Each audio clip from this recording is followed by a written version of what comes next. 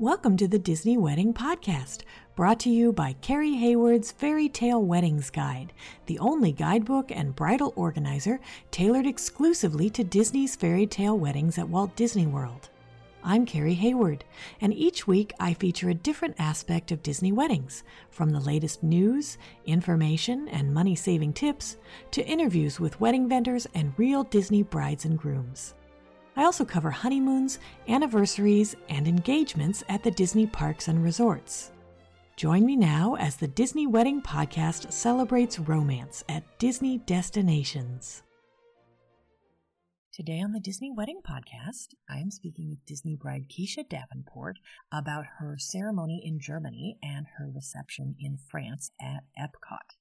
I thought you guys would be interested to hear about how she planned everything during the time of COVID and how it all turned out. So welcome, Keisha. Hey, Carrie. Thanks so much for being on the show today. I would love to start at the very beginning and find out how you and your fiancé decided you wanted to have a Disney wedding. Well, I have been pretty much stalking the Disney wedding website since I was old enough to think about weddings.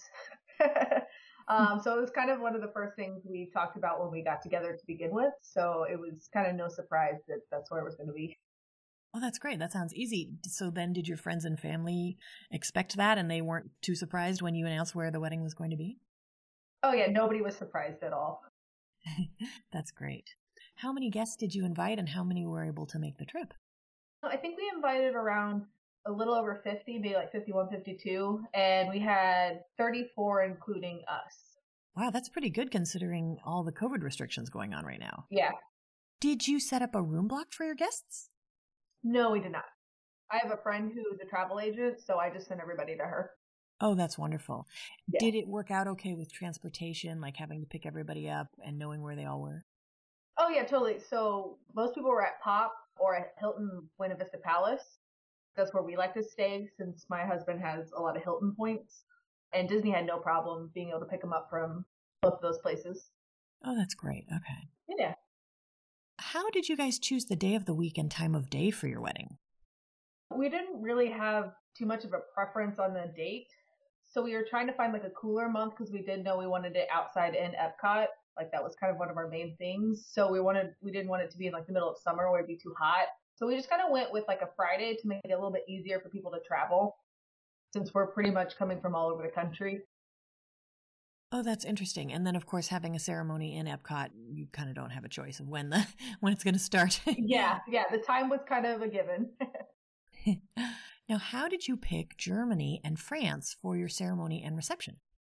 For the ceremony, we kind of narrowed it down to either Japan or Germany because I just love Japanese anime, all of that kind of culture. But my husband actually was born in Germany and he was stationed in the Air Force over there. So he spent a lot of time of his life in Germany and he really likes it and misses it. So it was kind of like a nod to that for him. That's great. And then how did you choose France for your reception? That's a whole story with COVID and everything. We originally had chose Ariel's. We wanted it kind of close by Epcot. We hadn't really picked like France or anything. But with COVID restrictions, Ariel's way too small to spread out all of our groupings. So we had to either move it to a ballroom, which was the one thing I absolutely did not want. I refused. I was like, I can do a ballroom here in St. Louis. Like, I do not want a ballroom. So they gave us the option. It came down to either Italy or France. But we had a couple more groupings to spread out the tables a little bit further than they needed to for Italy. So we moved it to France. Oh, interesting. Okay. Well, and that place is great because it has those built-in planters, so you barely need any decor. Yeah, no, it was actually, we loved the idea of Italy because it was like right next door. But I mean, honestly, moving it to France was perfect. I love France. I went there for my high school trip when I graduated. So it actually kind of worked out for us. Got it. Okay. Did you add any kind of entertainment at the reception? We had a violinist. Since we were outside in the park, we couldn't do like a DJ or anything, which was fine with us because we didn't want dancing or anything like that. And honestly, our people couldn't stop talking about how great the violinist was. Now, you and I were talking earlier, and you mentioned that you had a shortened reception, which I think scares a lot of people. But can you talk about that decision to do a 3-hour reception instead of a full 4 or 5 hour reception? We're not really dancing people. So we don't really didn't really care about that part of it. We just kind of wanted to be able to feed people and have like a nice time to just sit down. So we figured 4 hours would be too much of just kind of sitting there when we wanted like the mingling part of our reception to basically be us eating and drinking around the world at Epcot. We originally were going to do a 4 hour, but when we were looking at different venues we could do with the COVID restrictions, we kind of cut it down to 3 to see if it opened up more options. And we just kind of stuck with it because we felt like it was better for us since we were just going to be eating a meal, having a few drinks, doing like the basics, cake cutting and that kind of thing before just going to hang out. So we think it really worked out a lot for us. Oh, good. Okay, that's good to hear because I think people worry that they're going to need to entertain their guests the whole time and there's not going to be enough to do, but you didn't find that without having a DJ or characters or anything, that wasn't an issue. Oh, not at all. Because like I said, we had the violinist and he was going around to each table taking requests. So it was kind of like a little bit of entertainment there. Plus with the new like little mini parades or cavalcades as Disney's calling them with COVID, like we had both of them in Epcot come by during our reception since the park had opened already. So we got to see like the little car with like Mickey and Minnie and stuff, and then another one with the princesses. So there was definitely little things happening that kept people entertained. I think if we would have been there longer than 3 hours, then we would have been starting to get kind of bored and like antsy. Okay. Now, do you have any menu items or cake flavors you can recommend? When it comes to the food, I honestly don't remember a lot of it. I had Mickey waffles, which I was happy about. That's the one thing that I really wanted. And then the cheeseburger spring rolls that everybody talks about, those were delicious and a huge hit. For cake, we did the churro with the churro crunch filling, which is delicious. Then we also did another one that was kind of a random, but ended up being a huge hit. We did the red velvet with the cookies and cream filling that a lot of people really liked. Oh, good. Okay. And did you add a ride mix in since you were in Epcot?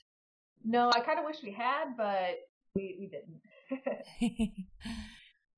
Can you give my listeners a timeline of how the day ran?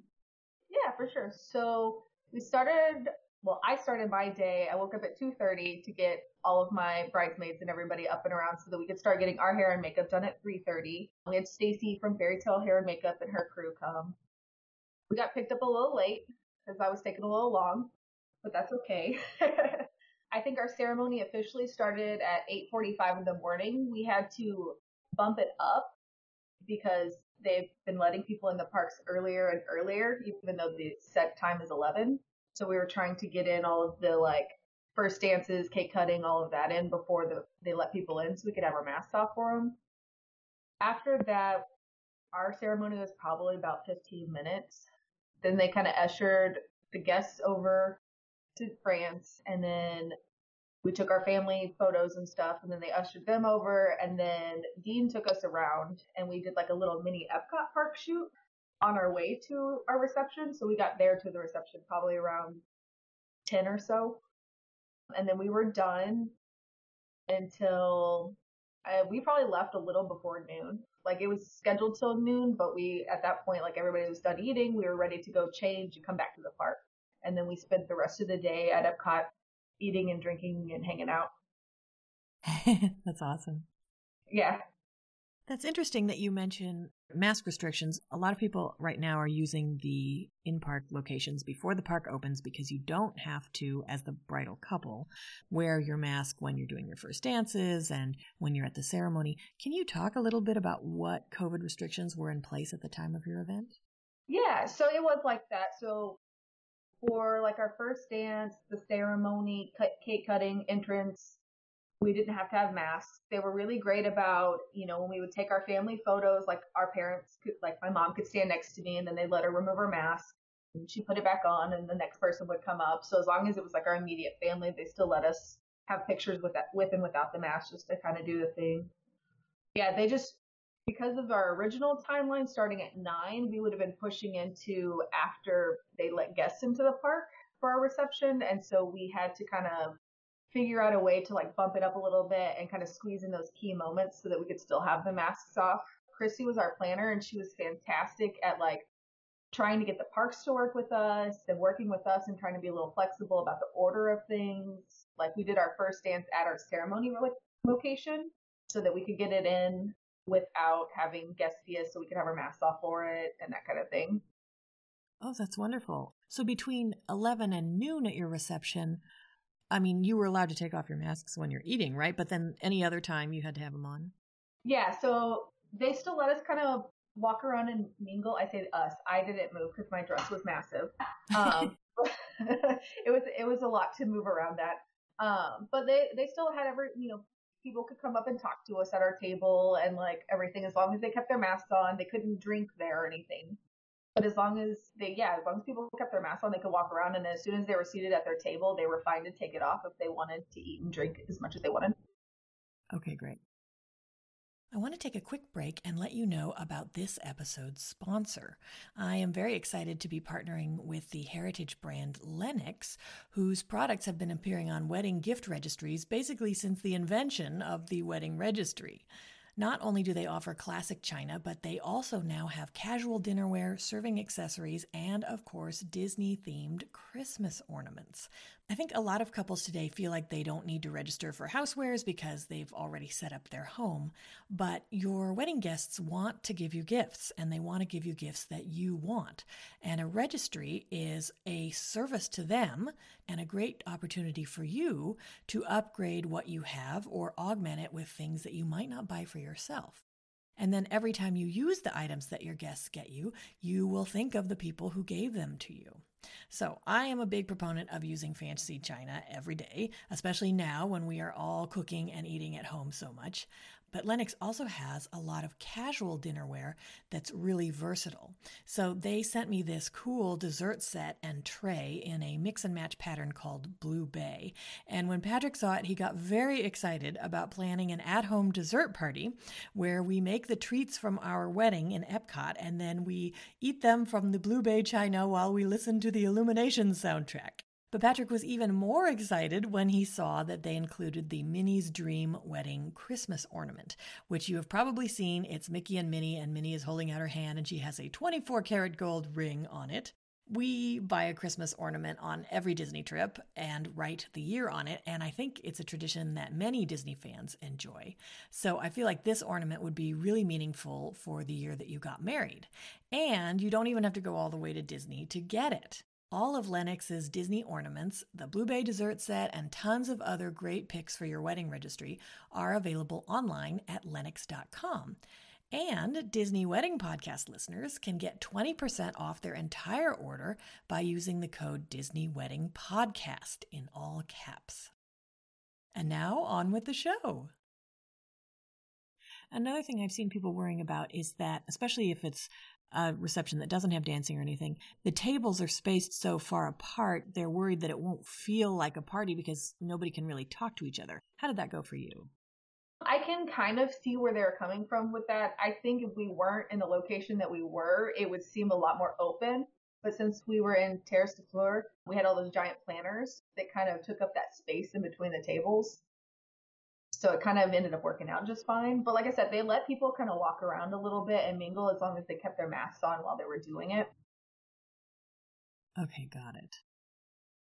Now, when you were planning all of this, what were some of the most important aspects where you focused your attention and your budget? I think our biggest thing was just the location. Like that was like the one thing that I absolutely wanted. I wanted it in Epcot. It's been my favorite park since I was little. And then other things like outside, like my dress and little things like that. We didn't really care as much about floral. Like we wanted it to look nice. We wanted a good tasting cake and I wanted Mickey waffles, but that's about, the extent of it. I think people are going to want to know more about your dress. Can you talk a bit about that? I mean, it's a massive dress. It's probably about 10, 15 pounds worth of dress with like 2 petticoats underneath it. I got it at a bridal shop in Tampa because it's just easier for me to just meet my mom down there because that's where she lives in that area. It was definitely a process with COVID happening and then trying to buy a dress down there and flying down constantly to do alterations and struggling to take pictures with people because they got to like squeeze in because it's definitely a social distancing dress. Like it's hard for people to get close to me in it. Who was the designer? I actually don't know. It didn't really have like a tag and I just got it. It was like off the rack at Truly Forever Bridal in Tampa. Yeah. Huh. Okay. So then what aspects of planning were less important to you where you saved your money and your effort? I mean, probably all the fine details, like a cake cutting song. We were just kind of like, okay, this one, I guess. Like there was a lot of things like floral we didn't really care a whole lot about. We were like, here are the colors we want. We don't really care if it's a whole lot. We just really just wanted the ceremony and to hang out with people in Epcot. So what ended up being your favorite memory of the wedding day? So I have a couple. One of them ended up being a funny moment when we were exchanging rings. Adam starts to put my wedding band on the wrong finger. And so then I'm kind of like, oh, nope. Like shaking my head, like trying to be like, wrong one. And he starts to put it on the wrong way. And I was like, no, wrong one. It's on the wrong finger still. And I'm like, no, still wrong one. And so he finally gets it on the right finger and everybody's laughing. We found out later that most people thought it was like a made up skit that we just did for fun. And we're like, nope, that's just him putting it on the wrong finger. And then another is just being able to see the characters, during our reception, because whoever was like the person there, like not my planner, but the other lady that was just kind of hanging out at our reception, helping out our coordinators, she came over before they did them and was like, hey, some characters are probably going to show, listen for the music. If you want, you can walk up the steps here and take pictures. And so I was able to still get pictures with characters, even though we didn't have characters at our reception. Wow, that's great. And they drove right up to you. Yeah, they just drove on by, so both times she was like, hey, they'll probably be here in a few minutes. And so I could, stumble my way, I had to have like people like move their chairs and everything to get my dress all the way through, but I was able to get up there and Mike was able to get some pictures with the characters coming by behind me and everything. That's wonderful. Yeah. Did anything go wrong or just not turn out like you expected? Honestly, no. I mean, we're pretty flexible people, so anything, as long as it was where we wanted it to be, like, it didn't really matter to us. That's great. Was there anything that seemed like a big deal beforehand and then it turned out not to be? Rain. The forecast the whole week leading up, even the day before, was forecast a lot of rain. And it thankfully got pushed back like 2 days. So the rest of our trip was pretty rainy, but it was a stressful time because if it would have rained, we would have been moved up to backup locations, which would have kind of defeated our one thing that we wanted was the location. So, but 6 a.m. call, Christy called me and was like, hey, we're still on for outside. So. That's wonderful. Do you remember where they were going to put you? So my backup ceremony would have been in the America Rotunda, which would have been fine. That's a nice location. It's still in the park, but our backup reception would have been in a yacht club ballroom. Now, is there anything you would have done differently knowing what you know now? Ate more food. I didn't eat very much at all because of all, I had a handful of like cheeseburger spring rolls that they'd left for me. And then I was like, oh, I'm full because of my nerves. I would have eaten more food. I would have let people know, like really emphasize like how much walking they're going to do. And if you're going to wear heels to bring like something to change into. I was fine, but I definitely had some of my bridesmaids didn't really think about the fact how far they were going to be walking from Germany to France and everything. So their feet were a little sore, especially after a few days in the parks beforehand. That's a good point. Yeah, World Showcase is huge. Yeah, and I tried to show them on a map. They'd never been there, so it's kind of hard for them to like know the scale of really how much walking. But I would definitely emphasize bringing like some little extra shoes. Okay, got it. Do you have any tips or advice for future couples, perhaps couples who are wondering if they should postpone so that they don't have to get married under the restrictions or just go for it? I guess it depends on your priorities. I would say just go for it if you're flexible. I mean, if you have an exact idea in your head, yes, maybe wait. We are super, super flexible. We don't mind the restrictions, as long as we could be where we want to be with the people we love, we were fine. That's wonderful. Well, Keisha, I think you've offered a lot of great tips and advice for anyone who's interested in getting married at Epcot, and I appreciate your taking the time. No problem. That's our show for today. I'm your host, Carrie Hayward, inviting you to join me again next week for another episode of the Disney Wedding Podcast. In the meantime, send your comments, questions, and suggestions to info@disneyweddingpodcast.com. Past shows are available in iTunes and on the show site, DisneyWeddingPodcast.com. And for instant answers to all your Disney's Fairy Tale Weddings questions, check out Carrie Hayward's Fairy Tale Weddings Guide, available as an interactive ebook with continual free updates at fairytaleweddingsguide.com.